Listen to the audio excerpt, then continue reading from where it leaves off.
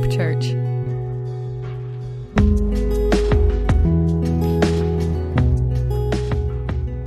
We're going to continue our study in Matthew chapter 3 as we're working our way through the book of Matthew. We're going to continue with that this morning. Before we do, let's go ahead and go to the Lord again in prayer, and we'll get right into it. Heavenly Father, we thank you for the privilege to come this morning into your presence collectively, to worship you in spirit and in truth, to draw close to you, and to give our praise and adoration to you, God. We pray that this morning you would teach us from your word and by your spirit, give us greater understanding, and help us to apply your word to our lives and to our community in obedience. And we ask these things, Jesus, in your precious name. Amen. All right, so in Matthew chapter 3, so the first two chapters of Matthew have to do with the genealogy of Jesus and the advent of Jesus coming, him coming to the earth in human flesh as a baby. Had to do with their flight down to Egypt to flee from the oppression, and then to return. And then we see Jesus at the end of chapter 2 living in a place called Nazareth. Now, in chapter 3, we have a gap in time between the end of chapter 2 and the beginning of chapter 3 of about 30 years. Well, probably a little bit less than that, but that's just, an approximate, maybe 28 or so. But we pick up in chapter 3, and it says this: "Now in those days, John the Baptist came, preaching in the wilderness of Judea, saying, 'Repent, for the kingdom of heaven is at hand.' For this is the one referred to by Isaiah the prophet when he said, 'The voice of one crying in the wilderness, make ready the way of the Lord, make his paths straight.' Now John himself had a garment of camel's hair and a leather belt around his waist, and his food was locusts and wild honey. Then Jerusalem was going out to him, and all Judea and all the district around the Jordan, and they were being baptized by him in the Jordan River as they confessed their sins." So let's stop there for a moment and set this scene. We know that John the Baptist, that this John was related, to Jesus, his cousin, and so.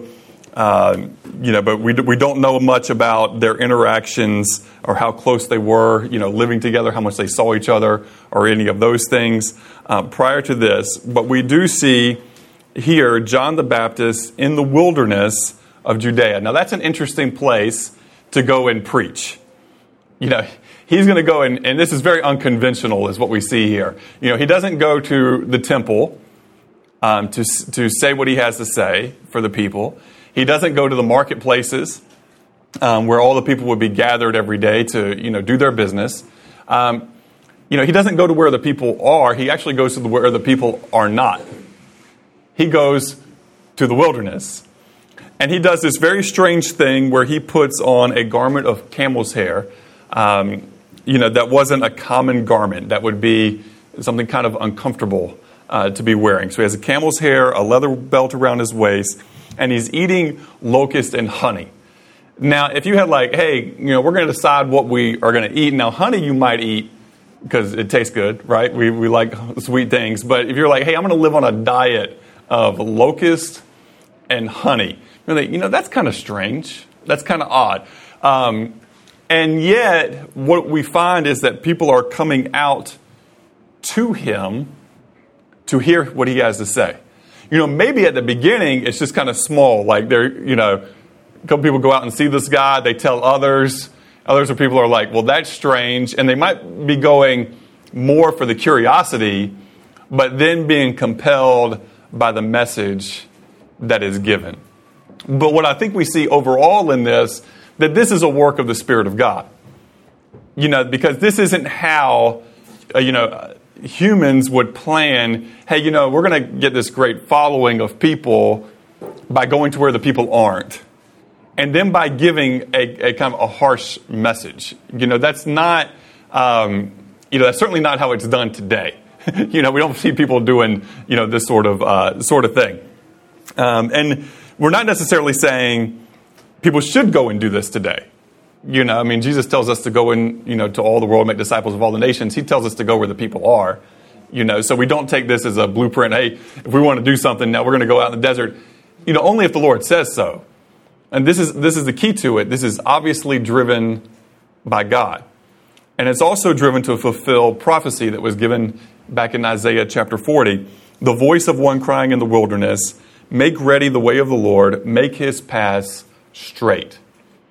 Now, in Isaiah, you have this idea of the construction workers on the road making the path straight back to Jerusalem, clearing the road from Babylon, to coming back from exile, to make the paths clear. That was a picture that the people had, in their mind as this pathway back home. But here it's being used, and in the prophecy it's being used in a spiritual way to prepare the way for the Lord, to make the path straight for the Messiah, the coming King, to make ready for him ultimately in the hearts and minds of the people.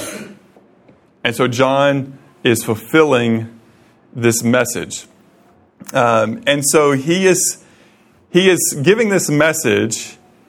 And what is his message? Repent, for the kingdom of heaven is at hand. Obviously he's using more words than this, but if you had to summarize his message in one phrase, this would be it. Repent, for the kingdom of heaven is at hand. Now, what does this mean? What does it mean to repent? The word literally means to be, going one direction and to turn and to go the opposite direction. It's a 180-degree turn. To be going one way, make a complete turn to go the other way. And so what he's saying here is that they need to turn from the direction that they've been going. And they need to go in a direction that prepares them for the kingdom of heaven. Because the kingdom of heaven is at hand. It is near. It is close. And so why is he saying that? He's saying that because the King of Kings is on the earth at this time that he's writing, he's giving this message. Jesus is there. And wherever the king is, his kingdom is also present, right? The king is the kingdom follows the king. Especially when it comes to King Jesus, because it's less about a territorial rule and more about a spiritual rule over all things and in all places. So where Jesus is, his kingdom is. And we can also refer, because the scripture, you read the Gospels, you see a lot about the kingdom. And what I think we can say about the kingdom is that the kingdom is here and now and not fully yet. Does that make sense? Like, if you have Jesus, we have Jesus with us, the King of Kings is even in our midst now. And so his kingdom, there's a reign to his kingdom even among us, those who, fall at his feet and worship him. His kingdom is reigning, in our hearts, in our lives, and through us. But yet it's not fully yet. And how do we know that? Well, we can look at the world around us and all the turmoil and strife and hatred and wars and famines, and we know that it's not fully yet. Because in the ultimate reign of the kingdom of Jesus, those things will not be present. The scripture tells us he's going to, wipe away every tear from our eye, and there will be no more sadness. There'll be no more pain. There'll be no more death. So that's going to be in the fullness of the kingdom of God. In the fullness of the kingdom of Jesus. But even now, we are participating in the kingdom of heaven. Here and now. Just as it was, here and then, back when John the Baptist was preaching this, as Jesus is coming to begin his public ministry in preparation of going to the cross to pay for our sins. And so now, again, we have this very unusual scene, but people are coming out to him, and the crowds are coming. They're being baptized by him in the Jordan River as they confess their sins. Now let's read in verse 7. Let's pick up here, and we're going to continue this idea as the scripture does. But it says, "But when he saw many of the Pharisees and Sadducees coming for baptism, he said to them, 'You brood of vipers, who warned you to flee from the wrath to come? Therefore bear fruit in keeping with repentance. And do not suppose that you can say to yourselves, we have Abraham for our father. For I say to you that from these stones God is able to raise up children to Abraham. The axe is already laid at the root of the trees. Therefore every tree that does not bear good fruit is cut down and thrown into the fire. As for me, I baptize you in water for repentance, but he who is coming after me is mightier than I, and I am not fit to remove his sandals. He will baptize you in the Holy Spirit and fire. His winnowing fork is in his hand, and he will thoroughly clear his threshing floor, and he will gather his wheat into the barn, but he will burn up the chaff with unquenchable fire.'" Okay, so now he says to these people that are the Pharisees and Sadducees that were coming for baptism, he said, "You brood of vipers, who warned you to flee from the wrath to come." Now again, this is not like normal preaching. People are coming for the message, and he calls them a bunch of snakes. It's like, "You low down dirty snake," is kind of like our southern way of saying that, right? You low down dirty snakes. Who warned you to flee from the wrath to come?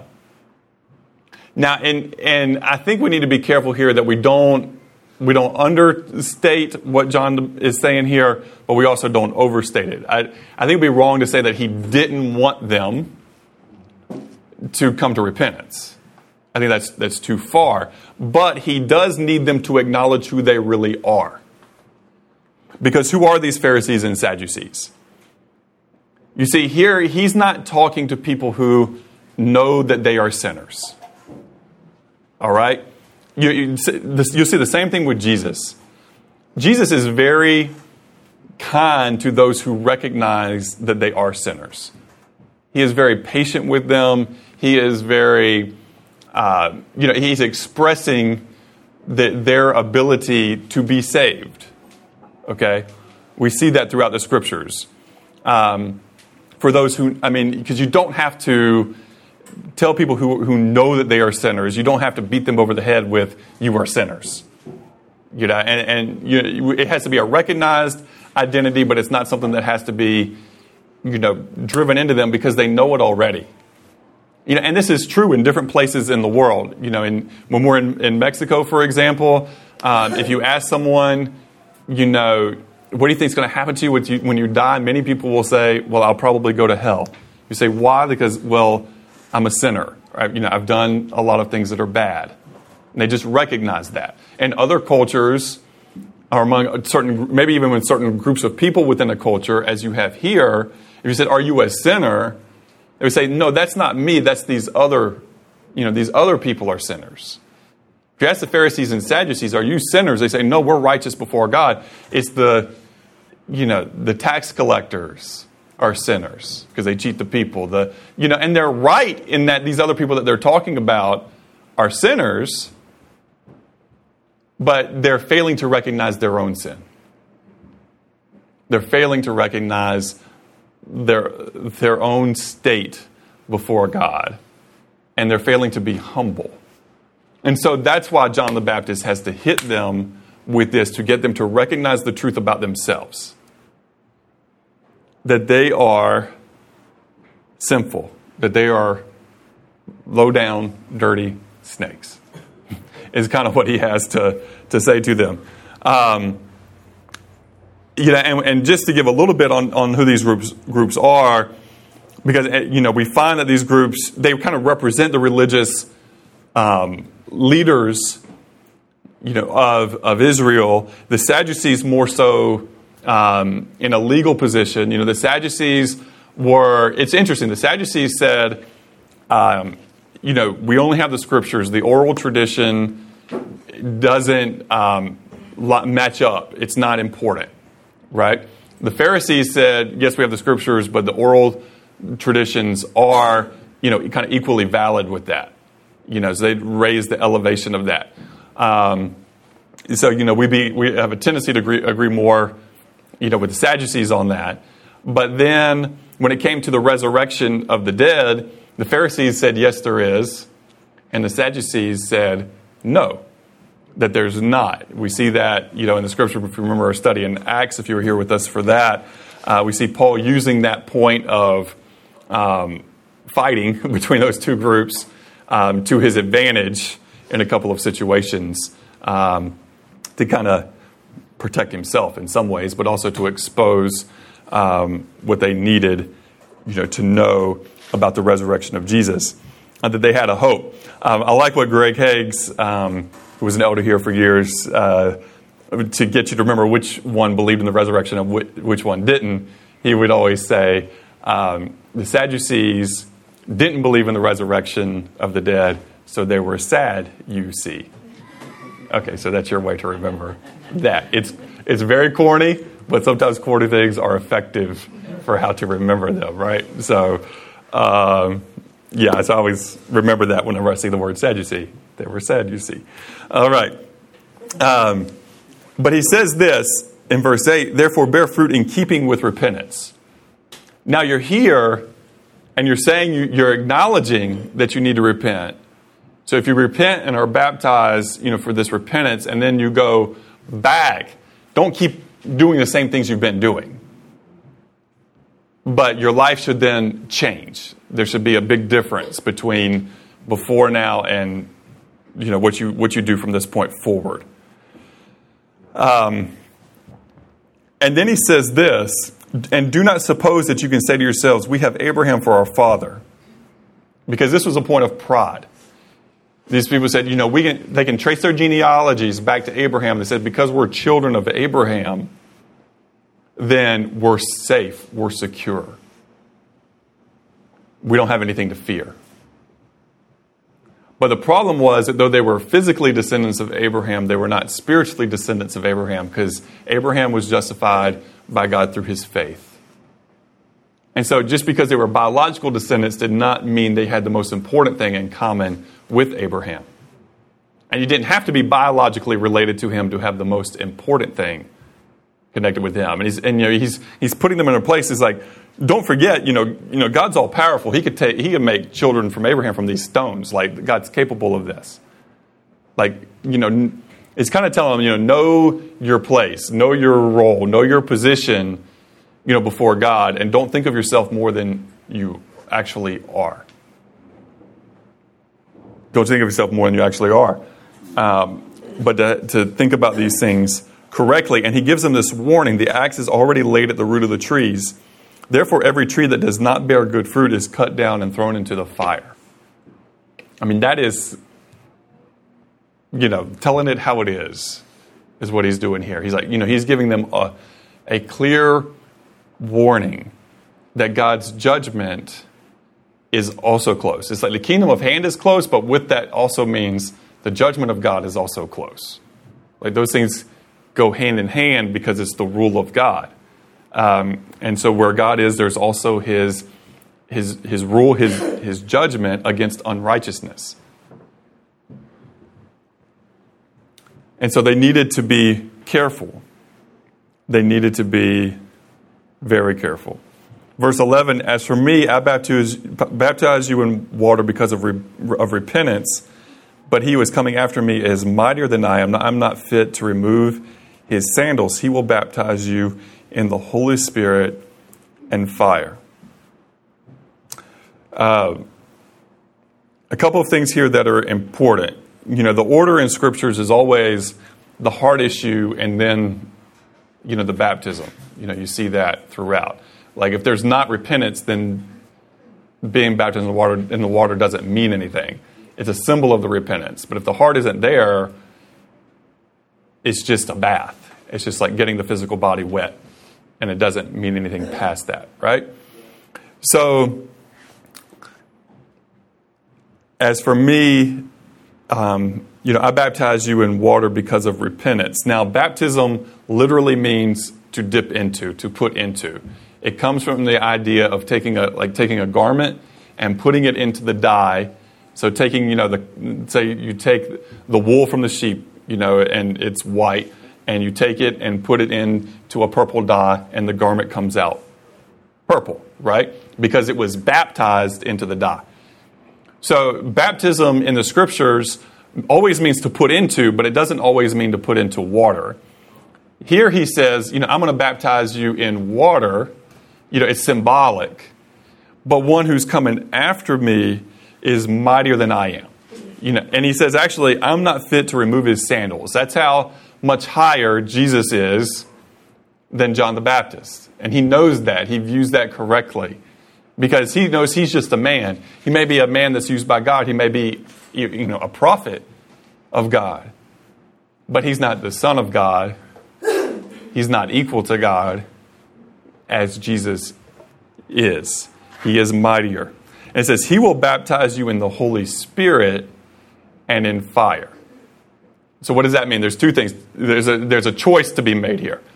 He'll baptize you in the Holy Spirit. That's the spiritual salvation, to be put into the Spirit, to be sealed by the Spirit, to be put into God's family.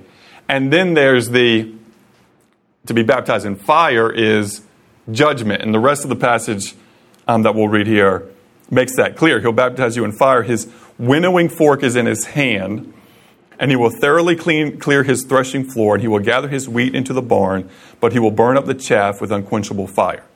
So he's using the agricultural example that all of his audience would clearly understand. He's got when you harvest the wheat, the chaff, the part that you can't eat, is there with it. And so they use the winnowing fork. It's it's like a pitchfork sort of thing. You get multiple prongs, and you take it and it tosses the wheat and the chaff into the air. Well, the wind helps and blows what it doesn't weigh very much away. The chaff gets blown over and the wheat falls, and that's what you collect and put into the barn. That's what you're going to use for food. The chaff, though, you've still got it left. Doing some woodwork this weekend and, cutting all the boards, and there's this huge pile of sawdust at the end. Well, you got to do something with that. It's not good, really, for a whole lot. This chaff isn't really good for a whole lot, so a lot of times we'll just get, burned up. And so this is the way that John uses this example to show you can either be gathered into the barn or you can be burned up with the chaff. Now that's also a firm message. But I want to focus back for a moment on the fact that John says, one who is coming after me who is mightier than I. And I think we have to recognize the importance, of this. Yesterday morning, we had a couple of Jehovah's Witnesses, knocked on our door. And we started to talk, and, they said several things. They said that they were Christians.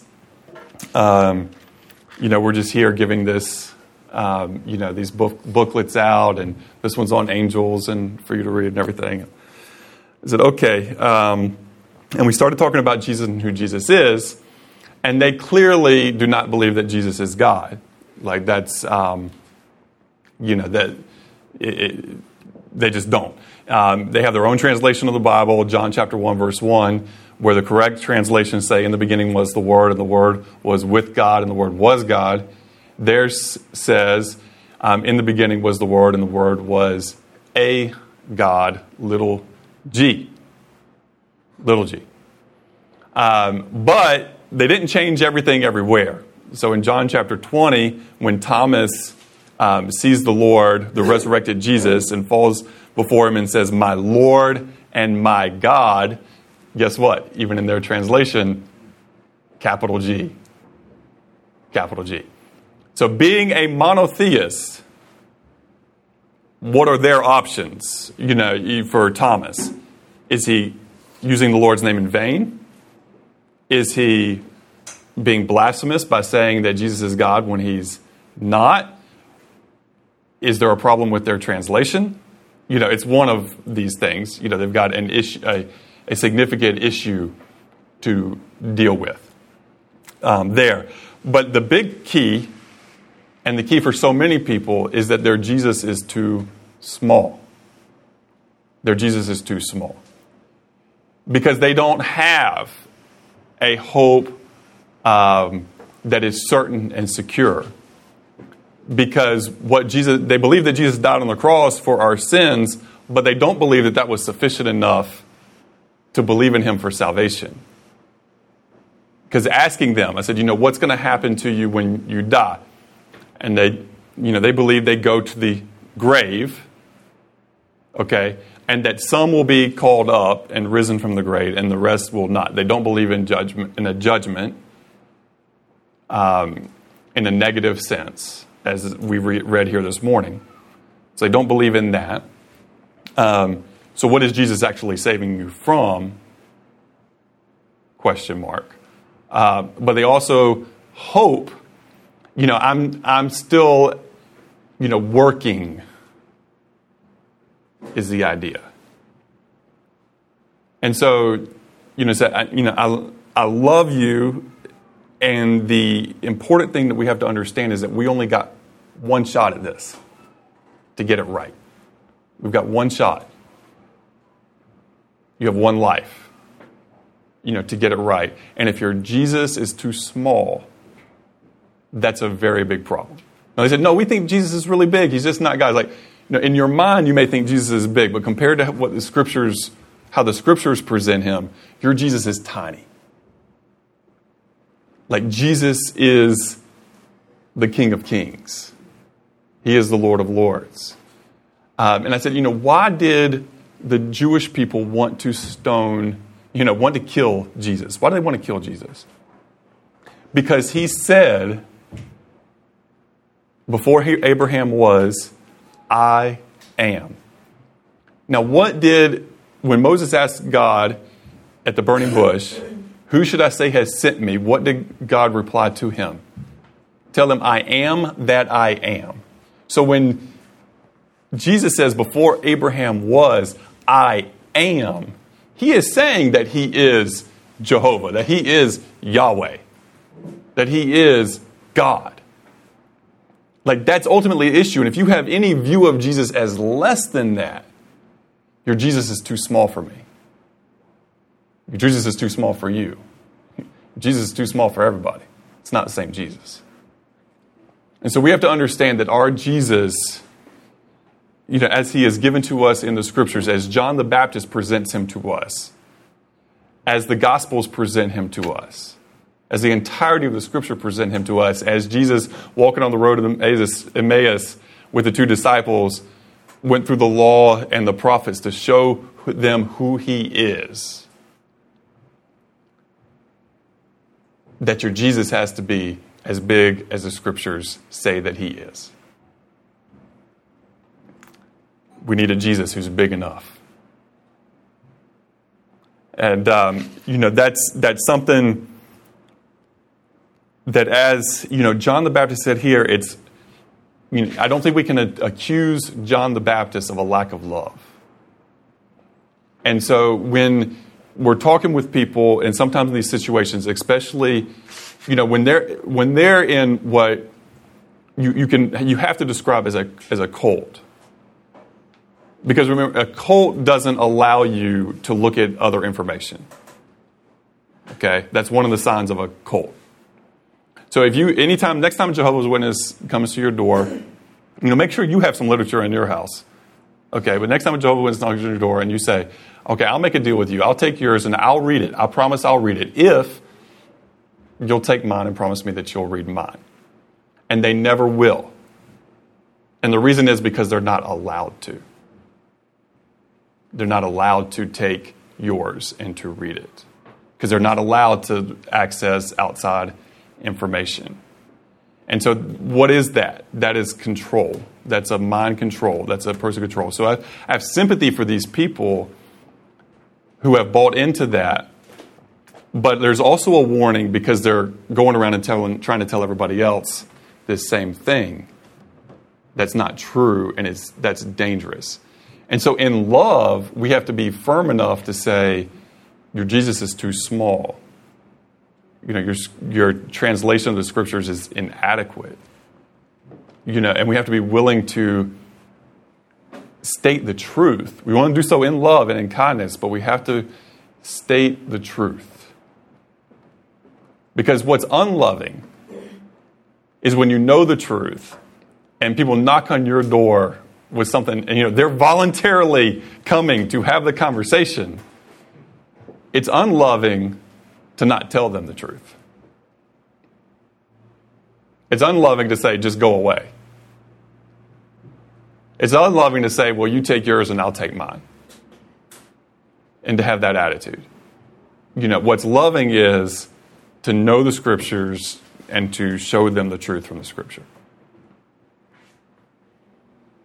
Cool thing is, you can even do that using their inadequate translation of the Bible. So, they're going to knock on your door eventually. Be ready, right? Be ready. So, what I think we also need to take with that is, motivations, whatever, but their zeal is that they're going to go knock on your door. And so I think that is often a rebuke to us.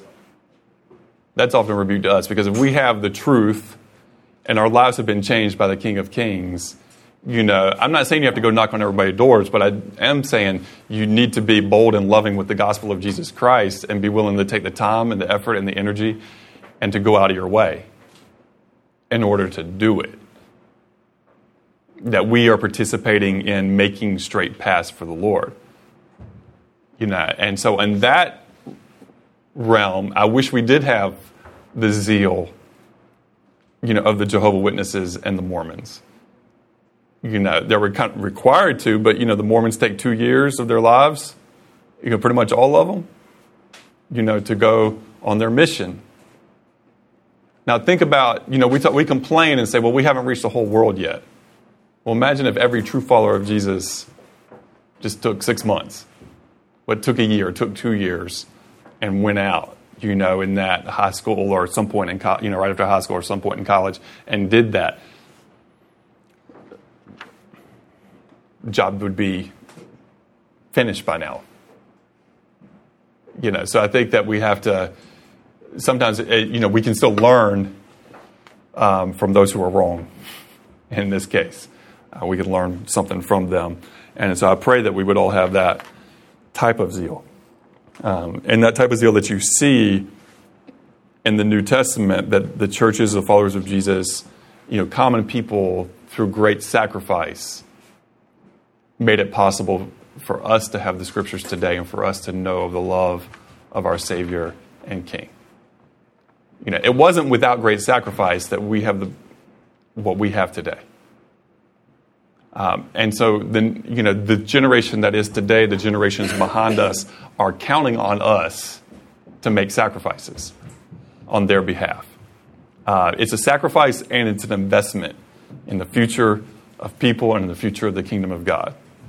And that's where the Scriptures tell us to lay up our treasures in heaven, for that permanent reward that we're given.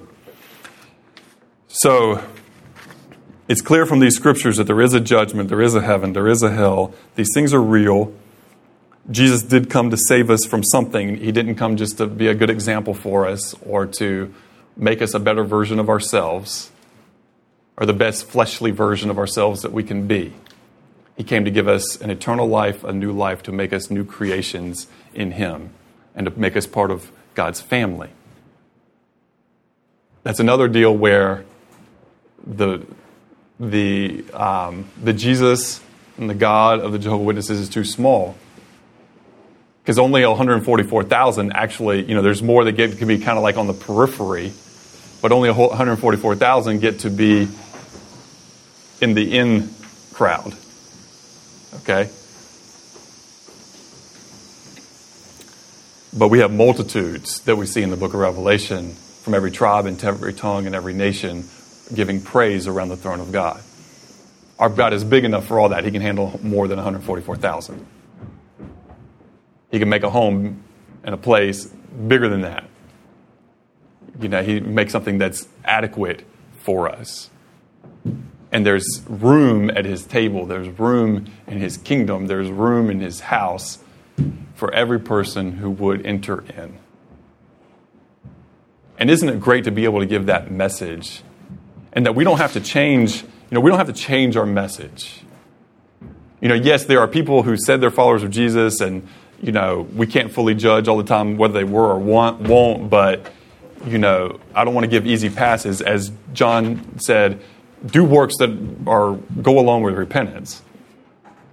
But we don't actually have to change our scriptures like so many groups do.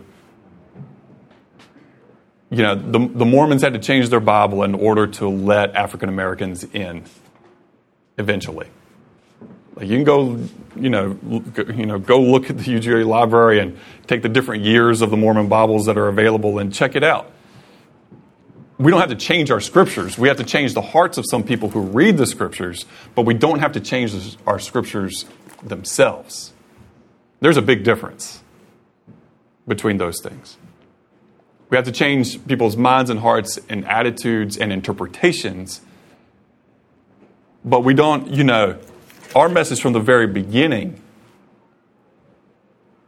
from Abraham, before that, but from Abraham, and through your seed, once we have the diversity of nations, diversity of languages, from that point forward, and through your seed, all the families of the earth will be blessed. We don't have to change anything. We especially don't have to change who's allowed in and who's not into the kingdom of God. And that's really, really important. Really important.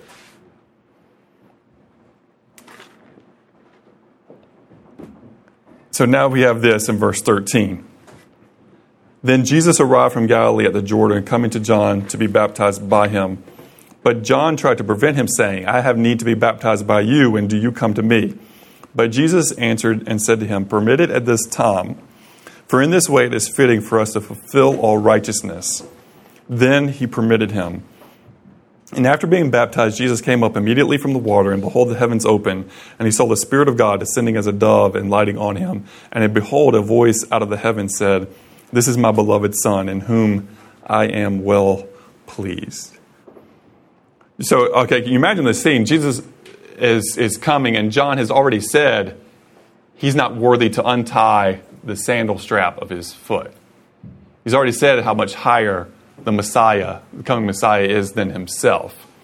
And yet, Jesus comes and says, baptize me. His reaction is understandable. Wait, I need to be baptized by you. Not, what you're asking me is what I need from you.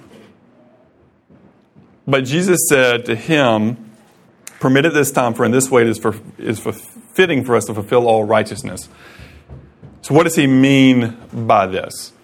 I think it's worthy of further explanation. But what I would propose to you this morning is that Jesus is identifying himself, with the nation and with all the people. And ultimately with their brokenness, with their fallenness. It doesn't mean that he himself has done anything wrong. But we see this example back in the scriptures, in the prophets. You see the prayers of Ezra and Nehemiah, who were righteous men, and what do they say? They appropriate the sins of the nation onto themselves. And ultimately, this is what Jesus does at the cross. He who knew no sin became sin, for us. So in some ways he could be, that's an option. In some ways he could be identifying himself with the people. But also it can be the beginning, it is really the beginning of his public ministry. We'll see next week he goes into the desert, further into the desert to have the temptation to withstand that, in his humanity as fully God and fully man. And he is, as he's being prepared for the rest of his ministry, ultimately prepared for the cross. So it can be that as well. But what is of key importance here, it is an opportunity for the Spirit of God and the Father to acknowledge that this is real, that they are bearing witness. who can bear witness to God but God himself? Who is worthy to give that sort of witness? The Father and the Spirit are worthy to give witness to Jesus. And so when Jesus comes out, you have the dove, the Spirit of God on him, and the voice from heaven, from the Father, "This is my beloved Son in whom I am well pleased." So, again, it's one of those deals where we don't have the word Trinity. You don't find the word Trinity, in the Scriptures. It's a word that we use to help us to understand. But we certainly see it, here. At the end of Matthew, we see it again. We're told to baptize in the name of the Father and of the Son and of the Holy Spirit. So name there is singular, and then we're given three: the Father, the Son, and the Holy Spirit. And so there are these places where we see it clearly, and the word Trinity just helps us to put a word to what we understand about these things. It's just a theological word. It's not a biblical word. But it is a good word, nonetheless. And so we see this, that this is confirmation for John the Baptist, is confirmation for the people, that Jesus is the Messiah, that he is the one that has come to save the people from their sins, that he is the Savior, and that he is the King, and that he is all of these things. Now, this baptism that we see here in Matthew chapter 3 is different from the baptism that we're going to have today in the river. So the baptism that we had here was a preparation for the coming of Jesus. They repented and they were baptized in preparation for Jesus, but they haven't seen Jesus yet to believe in him. Is to prepare the people as a nation, for this. What we see after the death and resurrection of Jesus is, Jesus saying to go and make disciples, baptizing them in the name of the Father, Son, and Holy Spirit. So to be a disciple first, the first step of being a disciple is really belief, belief in Jesus. The second, many times the second step, what we'd expect to happen soon thereafter, is baptism, because it's a sign of obedience, and it's a public acknowledgement, of what's happened inwardly in one's heart, saying to the world, this is what's happened to me. I have been baptized in the Spirit. I've been put into the family of God. I've been put into the Spirit of God. I've been sealed with the Spirit. And I'm not ashamed of that. I want everybody else to know that. And so I'm publicly going to be baptized in water, to symbolize that. And we, put the person, as put into the water to show the identification with the death and burial of Jesus, and then coming out of the water to show the identification with his resurrection. It's publicly showing this is a new person, a new creation, even though obviously that's what the person needs to be as they are going into the water. A new creation before God. Okay? So, we need to understand the differences between this baptism in Matthew 3 and the baptisms that we have after, Jesus.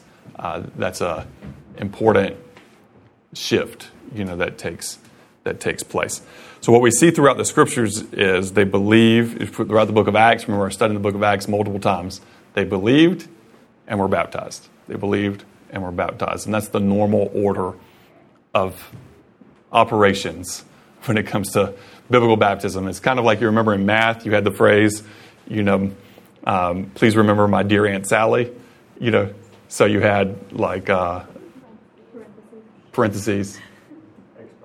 Exponents. Wow. Yes. Okay.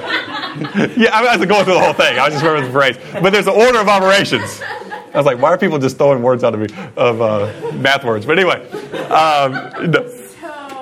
Okay. The order of operations. But the order of operations is important, right? And so the order of operations when it comes to baptism is important. We have belief, and then we have baptism. Simple order of operations. All right. So the questions for today, 2 questions. One is, what have you done concerning baptism, for yourself? And it's cool to look around the room and see people that have been baptized part of this church and have been baptized with us, even in that same river that we're walking down to today. So what have you done with that? And then the other question is, how are you currently, even this week, making straight paths for other people to the Lord? How are you making straight paths for them? What good are you doing, in their lives that is helping to point them to Jesus? And I think that's always an important question because we're not neutral. We're either giving people reason to move away from Jesus or we're giving people reason to move towards Jesus. One of those two things. And so consider that in your friendships, in your relationships, the people who know you, the people who are close to you that don't know the Lord yet, and say, am I drawing these people closer to the Lord? Or are they moving further away? Or maybe I'm really not moving them one way or the other. And if that could be a problem. If people are, if somebody is like surprised that you're a follower of Jesus in your place of work or in your hobbies or whatever it is, that's a problem. Because we need to be making straight paths for people and removing stumbling blocks for them. In the scriptures is clear. Jesus is the stumbling block. He's the rock. He's either the rock people stand and build on, or he's the rock that people stumble over. Unfortunately, many times, because of other stumbling blocks, people don't actually even make it to Jesus to either stand or trip, right? Because there's other stumbling blocks along the way, in perceived, Christians. And so I think that's one of the reasons why John the Baptist went to the desert. He had to remove it from the known religious activity of his day. Because it was corrupted. And even people that, would come in with sincerity would be corrupted by it over time. And so he had to remove it, out from it kind of altogether to say, hey, we're doing something different over here. To really repent and to know God.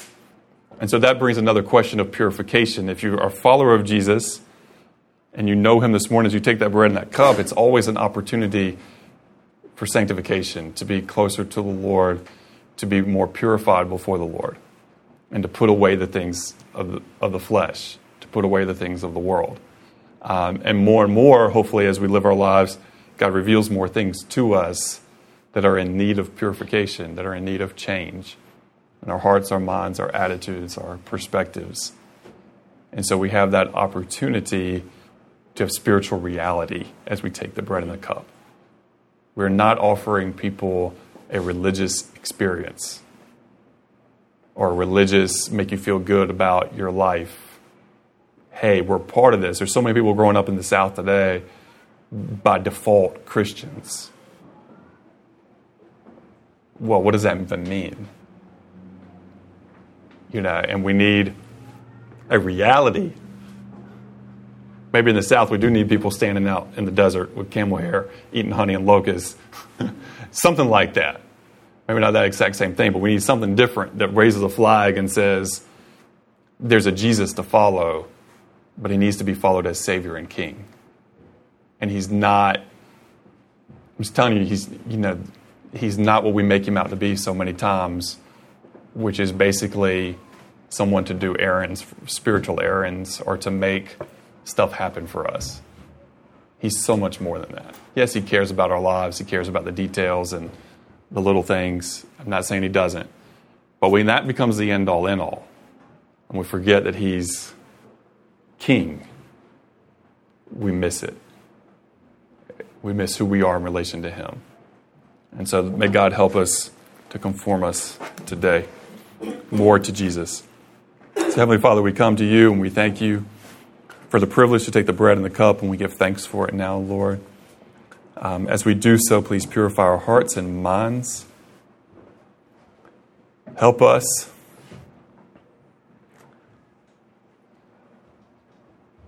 we pray in all things to honor you, to glorify you, to lift your name on high.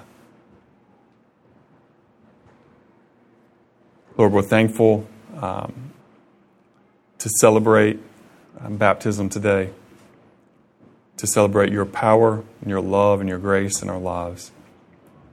We pray, Lord, that in these coming days and weeks and months, we would see more people coming to true repentance, to faith, to walking with you, dear Jesus. That more disciples would be made. So, Lord, we ask you to prepare hearts. We thank you for the work you're doing even now in our community, in our city. And so we pray for Athens. We pray for all in this world to at least have opportunity to know you, to know your name. And so help us, we pray, dear God. Lord, we pray that the rest of our time would be led by the Spirit, would honor you, and we would all seek to give you the glory you are worthy of, dear God.